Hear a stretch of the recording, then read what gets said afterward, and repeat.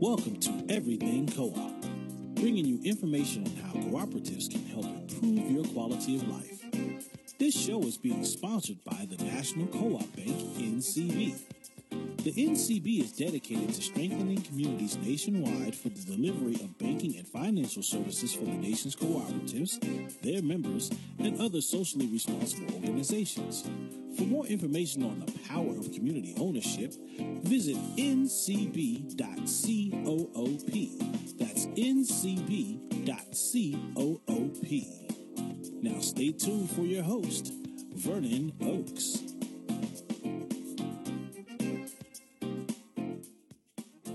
Good morning, everybody. This is Vernon Oakes. Welcome this great Thursday morning. We're here to talk to you about the benefits of cooperatives. The National Cooperative Bank is sponsoring this program. One of the major reasons that they're sponsoring this program is just so that people can get the information so that one might look for a co-op to purchase from or even start a co-op when you find out about the benefits. And to talk to us today about the benefits of cooperatives and how you liberate people and get people out of oppression is Esteban Kelly. Good morning, Esteban. Good morning, Vernon. How are you today? I'm doing great. Thanks for having me on the show. Thank you for being on the show, taking out your time. Let's get started. But can you tell us how you got started with this co-op business, this co-op economy? Yeah, absolutely. I had the good fortune of going to university in a town that had an autonomous student-run housing cooperative, actually one of the largest in the country. And as part of that, there were over 1,200 students who were involved in acquiring property over the last 80 years or so and running commercial kitchens, dining programs. They employed, together as students, we employed about 20 or so staff members. We had a whole warehouse and distribution system for food to deliver to all of the different houses. And through that process, I was exposed to a pretty broad range of the co-op processes and advantages and benefits. I saw how it can impact food systems and really hands-on, everyday democratic process and really help to sculpt leaders. They called it, I think, co-curricular, because it was not intersecting directly with the things that we were studying on campus. And we had the good fortune of this being really built up over decades by students so that all of the wealth, all of the processes were owned and run by youth themselves. What school was this? This was out at UC Berkeley in California, and from there, the University Students Co-op Association is what it used to be called, and now the organization is called Berkeley Student Co-op. But from there, I actually got involved in the national co-op movement or sector through NASCO, which is the North American Students for Cooperation. And at the time, basically since 1968, they've been headquartered in the Midwest, really bringing together mostly young people, the majority of whom were organizing in housing co-ops, but certainly a lot who were involved in student-run businesses and dining cooperatives throughout Canada and the U.S.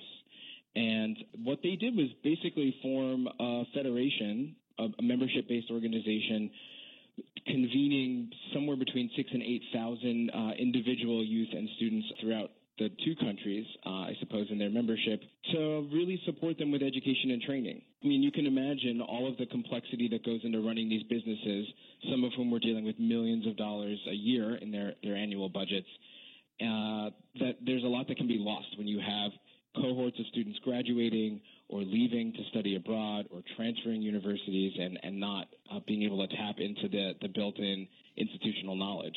So they, in 1968, came together to form this association to hold an annual education and training institute and a lot of different kinds of educational programs so that it wouldn't be that difficult every time you had a new batch of youth or students who were learning to run these things.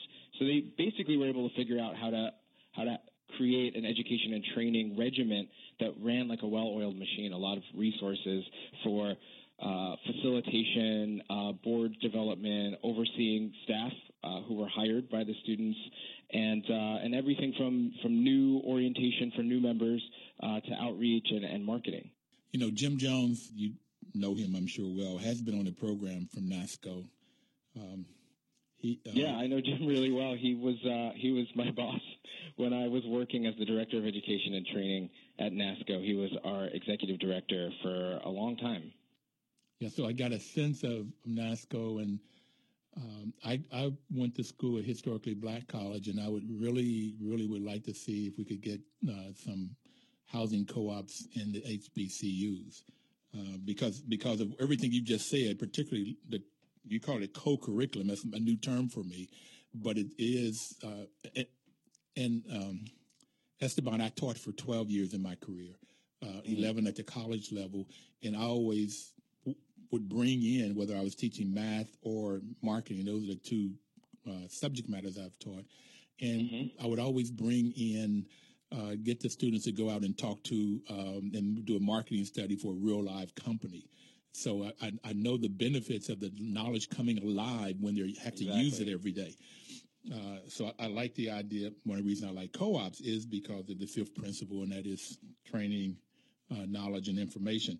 So this co-curriculum works really well, and I would love to see that on historically black colleges and campuses for the education and building of wealth and building leadership, everything that you just talked about. Absolutely. And I mean, I think that really going back to basics with the co-op principles, that's the key element that really lifts up and empowers young people to be able to be autonomous from whether it's the university or other major businesses is huge. It's something different than being an employee or an intern somewhere when you are actually owning and controlling the resources, when you're not just checked in with as a constituent to have a say in something happening in your life, but you're the main event. And even if you're not on the board or if you're not running a particular department, because it's all democratically controlled, you still have an enormous amount of influence and say in the shape of how your organizations run and what you commit to and what you prioritize. So it's not just the education and training, although that's key in an environment and a context where there's a lot of turnover happening, but autonomy and independence, democratic member control, all of those really core things that really bind together all the different cooperative sectors are something that are particularly useful for young people who are getting involved, because it doesn't only just shape that moment where they're involved in a particular co-op that might be connected to their campus and university life, but for the rest of their lives. They emerge from that experience with all of these skills about running businesses. And sometimes it sets them a decade ahead of some of their peers who might not have had the opportunity to plug in to cooperative structures. You know, it could be a decade ahead or a lifetime ahead because too many people don't get these experiences. And I just, quickly for the audience, Mr. Kelly has just talked about the first five principles of a cooperative. And the first one is volunteer and open membership. The second is democratic member control. The third is members' economic participation, both putting money in and getting dividends out if there's a profit. Fourth is autonomy and independence. No matter where you get your funding from or what country you're in, having this autonomy and independence is extremely important. And number five is education, training, and information. And 6 and 7, just quickly to finish this off, is 6 is cooperation among cooperatives, and 7 is concern for the community, the cooperative community, the community in the state, city, country, and then world. Very much concerned about community.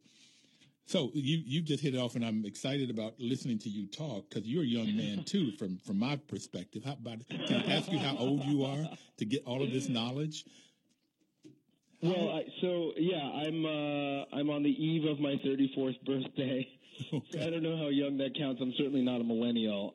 Well, I'm twice your age, so you're young. You're young, great. I only learned about co-ops 20 years ago. I wish I could have gotten this knowledge in college or high school, and that was through managing housing cooperatives. That was my introduction. Yeah. So I'm excited about doing property management just because I've learned about co-ops. Sure. Yeah, and it's like you said, I've packed in a lifetime's worth of experience and perspective just from getting involved in cooperatives at such a young age. I mean, as a teenager, that's that's a wild ride to be poring over, introduced to financial statements and balance sheets and overseeing a whole team of staff and really being able to have a whole set of resources, whether those were about how we spend our purchasing power and our dollars, our human resources, some of our actual fixed assets in the form of property. Certainly in Berkeley, California, we had 20-something properties, and some of them ranged in occupancy all the way up to 100, 150 people living in one big apartment complex or house. So that really can set you years and years and years ahead of other folks. I think coupled with that, to get to how this ties in with some of the other co-op principles, when we talk about really lifting individuals and communities out of oppression and really having concern for community and asserting that cooperatives as a tool can build a better world, that they're actually an important component of how we get concretely to a just, sustainable future for people all over the planet. And for me, that came from my organizing background in community organizing, social justice, economic justice, environmental justice, gender equity. And what was interesting about the cooperative when I showed up, and certainly since then throughout my career, was the ways in which those co-op principles allowed for a lot of my values that I had picked up and a lot of the skills that I'd learned as a community organizer using democratic process and facilitation and monitoring group dynamics, as well as building solidarity with like-minded organizations. That all of those things had a home within the cooperative model. We are going to have to take a break, and I want to come back and break down some of the things you've just talked about. That's what excites me, what you're taking these principles and just spreading them out and doing so much in the world. And if anybody out there would like to have a question or comment, please call in at 1-800-450-7876, and we'll be right back.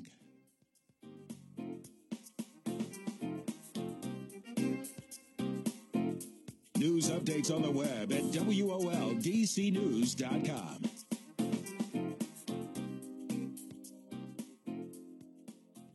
Information is power. And this is why the National Cooperative Bank is sponsoring this program, to give you information about cooperatives and the benefits of cooperatives so that you could use this data, because you have to put action to information in order to get the power out of it. And Esteban Kelly is here today giving us a lot of information that's powerful on, you talked about right before break, food justice, land justice, racism, how do you eliminate racism, how do you get liberating of people, and how do you get people out of oppression using these principles. And I would like to understand more of that. And what's the name of the company, AORTA, that you've started? AORTA, yeah. It stands for the Anti-Oppression Resource and Training Alliance. And we're a worker co-op. It's one of my democratic workplaces right now. We're a worker co-op that really works to support organizations that are working for social and economic justice, and trying to build what we sometimes call a solidarity economy, and that's something we might end up talking about in a little bit. Mm-hmm. But we really work to resource and build the capacity of existing cooperatives and collectives to help them do the work that they're doing better and have a better impact. Some of that is internal, helping to support their own internal training and dynamics and group health or strategic planning or conflict resolution. And some of that is external, to help them have a greater impact out in the world through doing visioning or some of the ways that they see their connections to the organizations they're in alliance with, or the communities where they're doing their work. So how do you get people to resolve conflict resolution? If you're working cooperatively, that seems like and you're always going to have, if you have two people, you're going to have at least two different points of view, if not exactly. more. So, exactly. I mean, one thing that's so interesting to me is how easy it is to rally behind the banner of democracy, and even in the process of doing so, everyone seems to have their own perspective of what that actually means. What are we upholding? And it's easy to get behind it and say, yay, democracy. But when you really get in there, what we found in AORTA, and part of why we developed this business, is that it takes a lot of work. And we don't all have practice at democracy. Oftentimes we grow up in families that are hierarchical, where there isn't democratic process and decision-making. Moving on into schools that are also hierarchically run, and youth and students are often disempowered and are not given a voice. And then working in jobs and workplaces where you have a boss or a board of directors or investors who don't even work there, might not have any expertise in the actual industry, and they're the ones who control and make all the decisions. So part of what we figured out is that we need to really commit to helping people delve into their own innate capacity to practice democracy, to learn what that actually means. Some of that gets down right to basics of communication, of learning how to listen differently, of setting intentions, and really being able to adjust everyone's expectations at the same time that we're accommodating multiple voices in different processes. So conflict resolution is an important skill, not just to have outside mediators show up when a conflict flares up, but to just anticipate and know that conflict is part of everyday life, whether that's in your family, at your workplace, in your community, with your neighbors, with your parents, or on the roadway driving. Yeah, exactly. Taking a road trip. Classic American settings, right? So what are the things that we need to understand about where conflict comes from? You know, the extent to which tension and conflict are inevitable. And therefore, what's really incumbent upon us is to build up skills to be able to move through it. It's not about trying to prevent conflict. It's about what you do when it shows up. It's going to show up. It's going to show up. Yeah. Exactly. So the one thing about being married, I found out, is you cannot have a democracy with two people. So you better learn how to resolve conflict, or you really have a really hard time at it. Yeah, but it also pushes us to be better people. And I think that people who've been in long-term relationships or people who are partners or co-owners in small businesses, whether they're worker co-ops or joint partnerships, all have a different experience of what it means to slow down, to work through some of that tension, to have humility, to tap into your capacity for forgiveness, and to do the hard work of finding common ground. Humility and forgiveness. Are you preaching? Yeah, are you preaching today? The building blocks of democracy. Are you preaching? Well, that's the stuff I hear at church. So you say that's the building blocks of democracy. Yeah, in order to be able to really communicate and listen. If you're in a situation where everyone is empowered and everyone has different perspectives, different assumptions, you might have all witnessed the same meeting or the same opportunity, and people are coming away with different ideas of what they should do or how to respond. You need to be able to first get everyone's ideas out on the table. And if someone feels like they've been disenfranchised or silenced, whether that's because of their identity, their gender, their race, their background, maybe their culture or what language they speak, those kinds of things are going to affect how they show up, and or affect your ability to listen and really see them as full people and as people whose perspectives matter.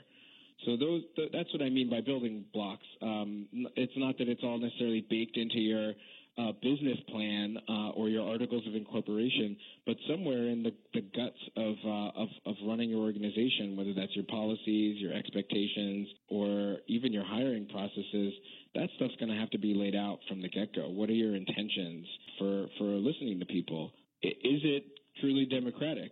And to the extent that we're all working on this and it's all imperfect, what mechanisms do you have for reflection and for feedback? If someone says, you said that this was all democratic, I don't feel like it's very democratic. I feel like women aren't being listened to the same way that men are in this workplace, or I feel like our policies discriminate against parents of young children and people who are working parents, and that's difficult. Or I don't feel like I have access to our orientation materials because they're only in English.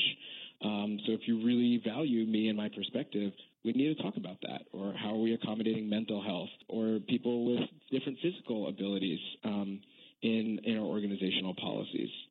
I think that part of it requires us to not see everyone as the same, but to be able to see the uniqueness and the specificity of where people are coming from and be inclusive of those needs at the same time that we are bringing an analysis of power and of systems of oppression and how they impact our organizations and our interpersonal relationships.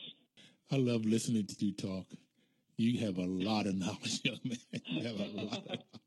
And just talking about the values, the Greenbelt Cooperative Alliance right here in the D.C., Maryland corridor says that the values, cooperatives are based on the values of self-help, self-responsibility, democracy, equality, equity, and solidarity. In the tradition of their founders, cooperative members believe in the ethical values of honesty, openness, social responsibility, and caring for others.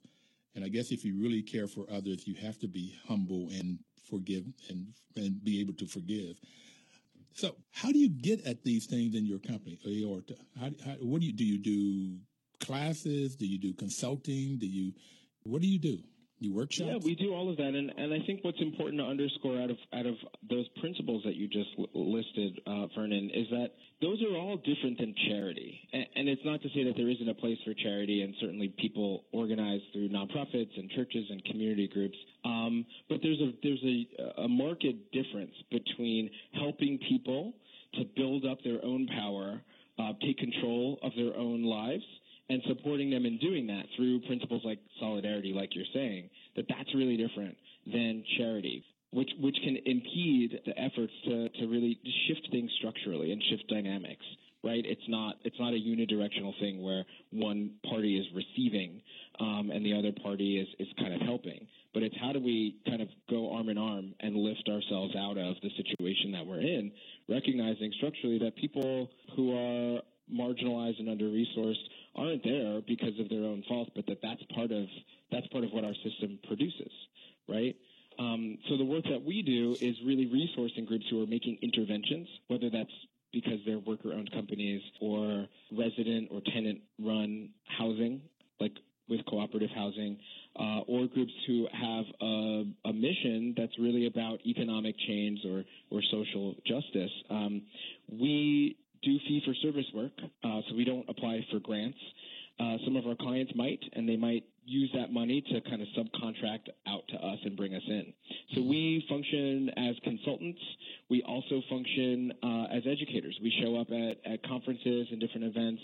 Sometimes we speak at colleges and universities and charge a fee, and we operate on a sliding scale basis. So any of the resources that we're able to tap into by speaking at a liberal arts college or a large state-run university and helping to educate people about food systems and food chain workers and their rights, or about conflict resolution, or to understand how feminism and racism and those struggles are intertwined. Any of those talks that we do are going to subsidize the work that we do for underfunded, under-resourced groups who also need our help. That could be through staff training and development, strategic planning and organizational development, or just helping to build up specific skills around facilitation or running meetings or policy development. One of the things Esteban, we have to take another break. We'll come right back with this. And I've got a couple of comments to talk about this charity that you talked about. We'll be right back talking to Esteban Kelly and listen to the great wisdom that he has.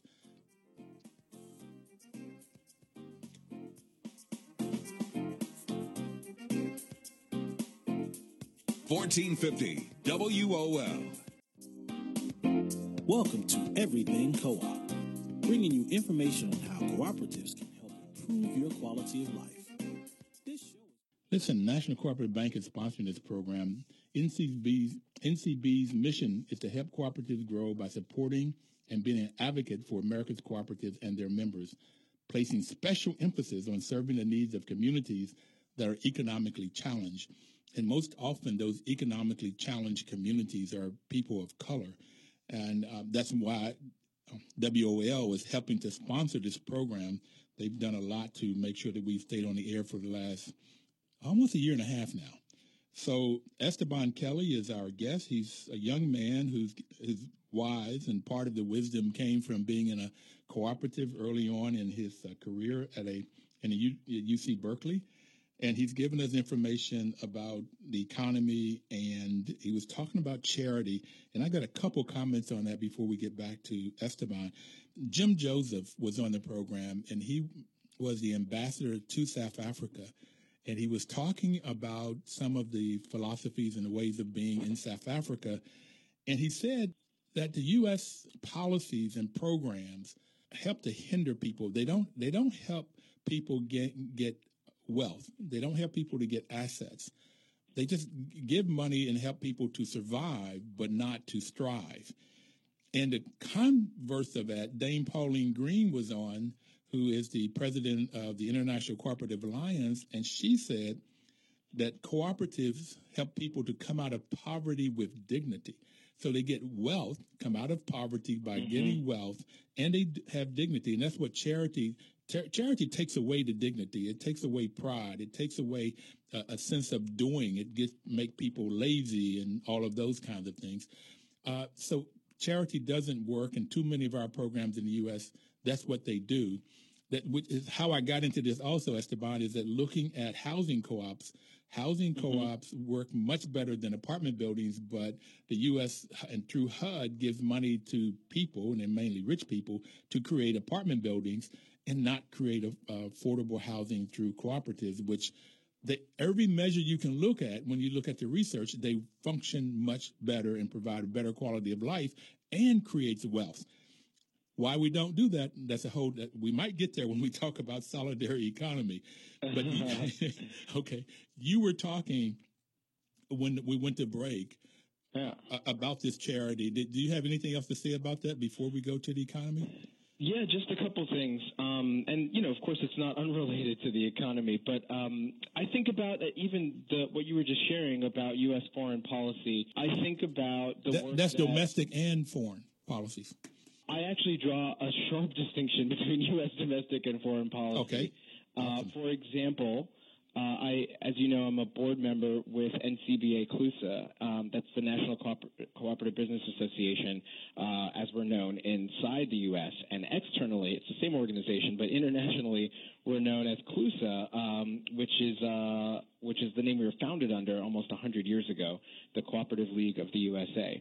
And through CLUSA, we do close to over $35 million a year of international co-op development.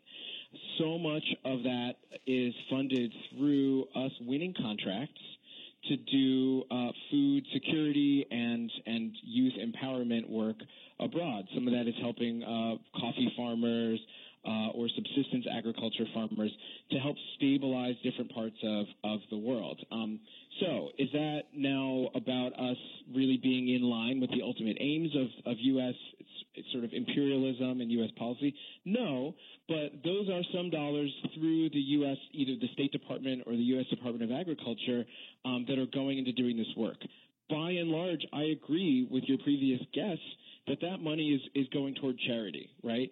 But when we win the contract, the cooperative advantage is entirely different, and it's more along the lines of what Dame Pauline Green was saying, that when we do work internationally, we're actually helping people to build up infrastructure, democratic process, all of the co-op education, actual assets, so that if we have a 3-year or a 5-year contract and we're done, we pack up and leave, and we've left cooperative businesses on the ground. We've left a whole infrastructure for civil society, and that might just be a rural village, or that might be a youth leadership in a small town, but we've left that infrastructure there so that people do have means and assets to lift themselves up. And that's exactly the kind of difference that we see through using cooperative tools versus traditional ones. The one other thing I wanted to say was just a quick quote from an organizer from the Bay Area named Molly McClure, who organizes with the Catalyst Project and Causa Justa, Just Cause. And Molly says that solidarity, this is her quote, solidarity is not about providing concrete resources to an oppressed group so that they can more easily solidarity is about providing concrete resources to an oppressed group so that they can more easily use their own power to change the conditions of their lives, right? Using their own power to change the conditions of their lives.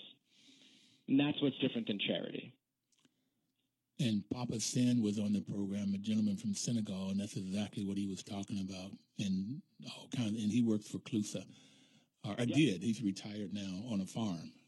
But that's exactly what folks that have been on the program from Clusa or NCBA Clusa, that's exactly what they've talked about, is this power of helping people to help themselves.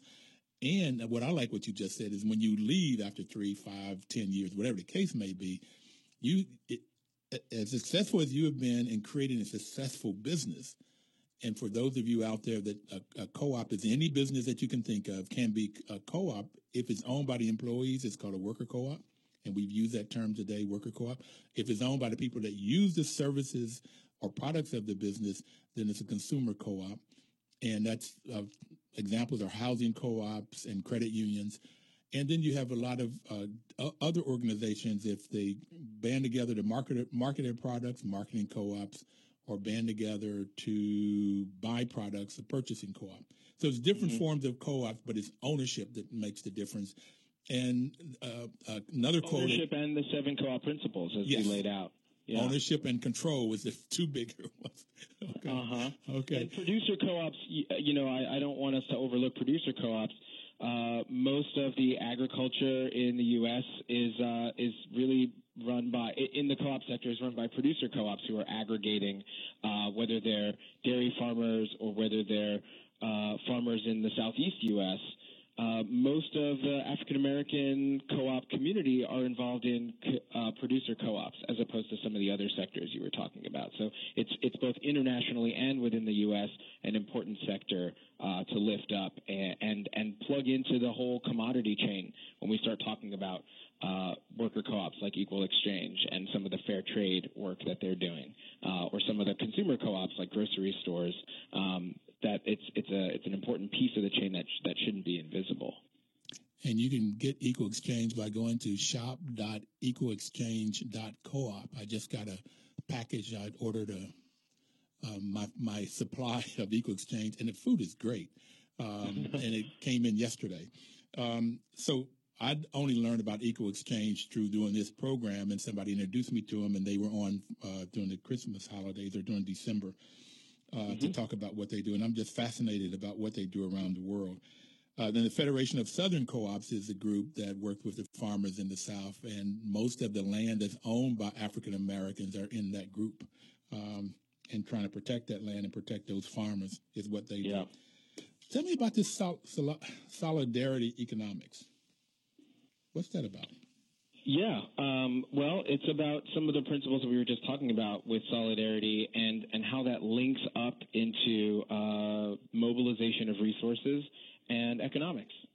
That can happen at the community level, right? People doing childcare for one another, people bartering or exchanging, businesses purchasing from one another locally rather than importing things from businesses that are far away, maybe even international. And it really does lift up the importance of workers and the value of their labor, as well as things that are outside of the dollars and cents economy. So that could include time banking and other kinds of sharing of resources, people giving each other different kinds of rates or discounts. I know that as a worker owner in Aorta, sometimes we've had people do a fair trade or an equal trade of in-kind work. So if they do website development, we can facilitate their staff retreat, and they'll build a website for us without money changing hands. So those are the kinds of things that characterize a solidarity economy, and it really is rooted in principles of anti-imperialism and social justice, and even feminism. Really thinking about the ways in which it's not just about defining yourself by a job that you show up to or clock in at, but how do we see people as individuals, families, and communities holistically for their needs, and be able to support folks who might need to take time off to take care of their sick kids instead of saying you have X number of sick days for your job. So bringing that kind of ethic to all the work that we're doing. North America is actually the most underdeveloped region of the world, other than possibly Antarctica. in the solidarity economy. So Latin America, Africa, Europe, Asia, all over the world, there's a pretty sophisticated and robust solidarity economy that's in place. And this includes farmers and people who are doing agricultural work, people in cities who are buying from one another, people who have influence and power in the government and have policies that are friendly to that work that's happening. Only recently in North America have we really started to catch up, and in the U.S. we're still behind, pretty far behind our neighbors to the north in Canada, particularly Quebec, where a lot of this work is happening. You know, when we went to the 2011, United Nations declared that 2012 as the year of the cooperative, and there was a meeting, and I had the opportunity to go up to that meeting at the UN, my first time there. And I was amazed at what was happening in Russia and China and South America around cooperative. So that's what you were speaking to. And it seemed like they were ahead of us, okay? Yeah. In the U.S. And Canada definitely is ahead from what I've learned since I've started this study of cooperatives. Yeah, absolutely. So, and you're trying to, with your company, bring the light to this. Are there any ways that you are looking at how you promote solidarity and cooperative? Yeah, there's a lot of ways to promote it. I mean, some of it is actually just helping people to shift their mindset of how they interact with the economy. So spending dollars locally, supporting rights and struggles for workers and for families, and being in solidarity even internationally. So being able to trace whole commodity chains. For the work that we do in Aorta, and part of our purpose really is about increasing the capacity of solidarity organizations, a lot of which is about cooperatives and worker-owned businesses, is helping them function better, helping them develop and grow, or to replicate. It's not always about growing to scale and having small, well-functioning businesses become giant behemoths. That's not necessarily the point. But are there different kind of fractal ways of getting to scale by replicating our efforts and helping either other people start it or starting up another branch of what you're doing? I think a good example of that is the Arizmendi Association of Cooperatives, which is a network of independent cooperative worker co-op bakeries and food outlets in the Bay Area, all over the Bay Area. And they base their model on the Mondragon cooperatives in Spain. And in a short amount of time, they've actually been able to grow tremendously. They'll take some of their own surplus at the end of the year. In cooperatives, the money that's left over isn't automatically considered profit, right? But we consider it surplus, and we decide what amount of that we want to reinvest in the business or in the movement. And then maybe if there's stuff after that, we might consider that a profit that goes back to the workers as a patronage dividend. We're going to come right back. Of taking a certain amount of that money and investing it in the development of other cooperatives. That's the principle of solidarity. It's the only way to be able to resource and grow co-op movements. We've got to take a break, and we're going to come back and talk about the use of those funds when we come back. Please don't touch that dial. We'll be right back, and time is almost up. We only have one more segment.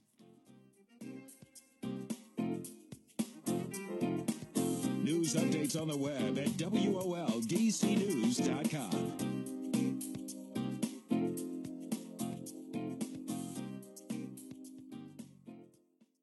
Welcome back, everybody. This is Vernon Oakes on Everything Cooperative. We have Esteban Kelly as our guest today. And right before we took the break, we were talking about the use of the funds. If there's, from a cash flow standpoint, if there's more money left over, if you spent less than you brought in, then you have some money left, normally called profit. But then there's a question of that surplus funds, what do you do with it? And that's what Esteban was talking about right before we took a break. So, Esteban, you want to pick up on that, on where that money goes? Yeah, absolutely. I mean, I think that in traditional economics for the last 300, 400, 500 years, businesses are owned by the investors. The idea is you're taking a risk by investing in this thing.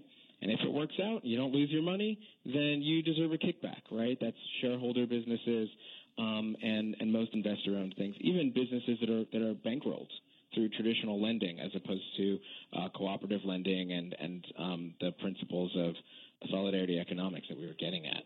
So, that's called capitalism. You put up capital and you get it back in interest. You get back money back. Yeah, that's certainly one important pillar of capitalism, although I wouldn't try to reduce it all to just that. Okay. But yeah, so the difference is with cooperative economics, that the money that is left over after you run all your operations and pay everyone fairly, and maybe that includes investing in your own community in different ways, that you can decide what happens with it.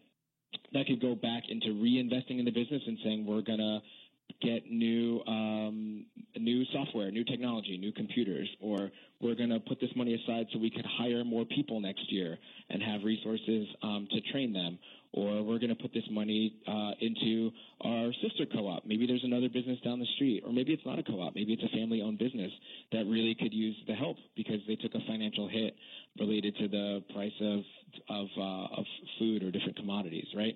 So, or you can invest it, you can put it into reserves for a rainy day and say, in case there's a tax hike, we now have the money, in case of emergency, we can break the glass and have the resources to cover that if we're not as profitable next year. So that money is called surplus, and I think what it does is it kind of flags it. By calling it surplus, it flags it as something that there can be democratic decision-making to think about what are the priorities and how do we want to allocate surplus, as opposed to labeling it profit, immediately saying we're going to split this, either equal ways for every person or proportionally based on how many shares you have or how much money you've invested, right, which is the model for shareholder or investor-owned businesses. So it then becomes a group conversation about what do we do with this common resource and how many opportunities are there to spend it in a way that can actually grow the cooperative or the solidarity economy. Who makes that decision? The members would.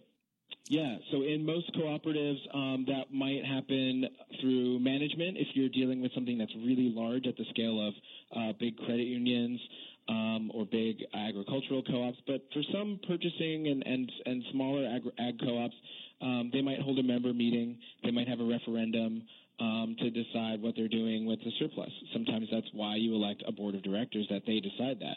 The difference with cooperatives, right, is that these are not investors sitting on your board. They're the people who are actually doing the work. They're the members. So it might be because they're consumers, as you said. It might be because they're producers. It might be because they're workers. But the important thing is that they actually have a stake and a perspective in what's happening, and it's not about a profit motive. The motive is much more comprehensive about that. It might be about their livelihood. It might be about reducing prices. It might be about being able to pay a better price so that workers who are lower down on the commodity chain, maybe growing your bananas or your coffee or your chocolate in the global south, are paid a better and fairer wage.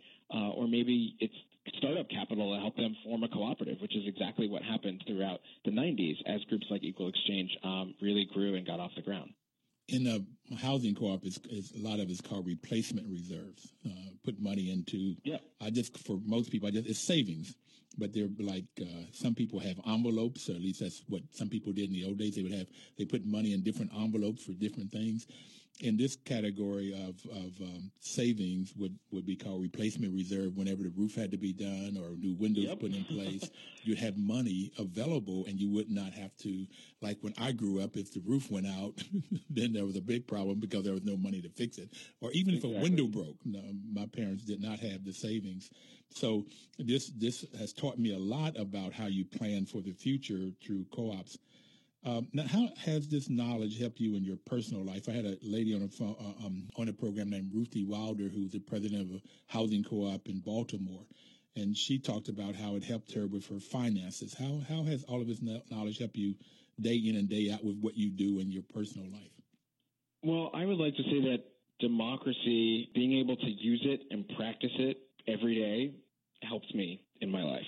It helps me as a leader in my community. It helps me. I mean, the other thing, Vernon, that you need to understand is my life has co-ops woven throughout all of it. I live in a housing co-op.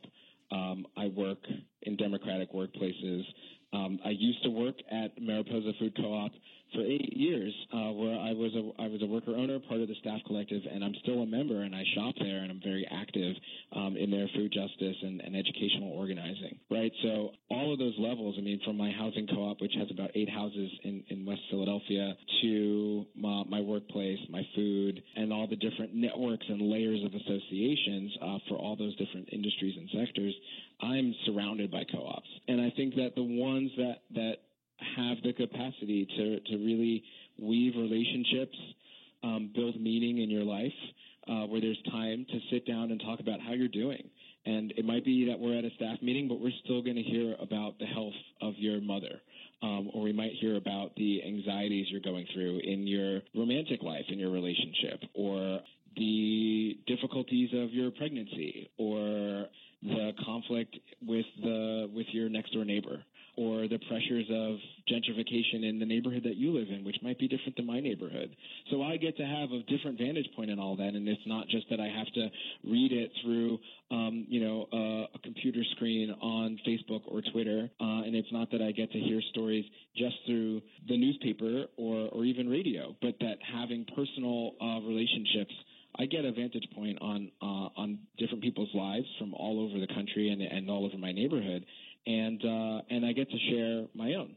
You know, there are people who really think that having a process to share what's going on in your head is helpful through therapy or psychology, and I think that is important. And I think that being able to expand the opportunities for doing that through cooperative structures and group process is helpful. And it's not that you need to share everything in your life with everyone in your life, of course, but being able to build trusting relationships to the greatest scale appropriate is incredibly precious. Fantastic. Do you vote, like in Philadelphia elections or national elections? I do. I vote in all of the things. I vote as often as possible. I'm one of those people who votes in May and in November, even if it's an odd-numbered year. I'm fairly active in those things because I think that they matter. And I think that we can both participate in the system we have and push it and shift it to become closer in line with the system we want. I actually am a mayoral appointee, so this is the extent of my public participation, but I was appointed by the mayor of Philadelphia to our Food Policy Advisory Council, which is housed under the Office of Sustainability. And so I sit there and weigh in with other citizens who are appointed, along with some ex officio members who are employed by the city of Philadelphia, who serve at the pleasure of the mayor, to offer advice, research, public education about everything from reducing hunger and addressing the needs of people who are food insecure, to reducing waste and creating systems for composting, to really dealing with urban agriculture and vacant lots and how we use and really manage the commons in the city, and all the way up to food procurement, you know, the choices that we can make about how public institutions spend their dollars and making sure that they do that in a way that's accountable and reliable and that keeps money really circulating locally. If we're going to be spending billions of dollars as a city on money, or any city, for you in D.C. or for us in Philadelphia, having that money stay local is important, right? Rather than giving tax breaks for international companies to come in and promise jobs that end up having low wages and then siphoning off all the profits from people who in your own community who spend the money and having it all go to a headquarters somewhere. So those are the kinds of things that we're able to lean in on and really build up a more robust, committed food system that addresses food security, alleviates food insecurity, and lifts up food justice. You know, we only have 2 more minutes, and I would like for you to put me on your mailing list for when your organization is doing things. I'd like to come and learn as much. You've taught a lot here today. If somebody wants to get a hold of you, how do they look up your either your webpage or your email address so that they can get in touch? Absolutely, yeah. Well, so I've been on Twitter while we've been having this conversation. My handle is @RadBlackMaps. You can also find us at Aorta Co-op on Twitter, and our website is aorta.coop. You can find more Economy Network and the New Economy organizing that we're doing through neweconomy.net or at New Economics on Twitter. And I'm pretty easy to find. You can Google me. You can find me on Facebook, Twitter, all of the things. Philadelphia at Philly Co-ops is our handle for the Philadelphia Area Co-op Alliance, where I'm the board president. So we're pretty active on Twitter there. And our website is just philadelphia.coop. We've got to go, and I thank you so much. I've learned a lot and like to keep in touch with you. Everybody Absolutely. have a Thank you, Vernon. great day, and work cooperatively. 1450 WOL.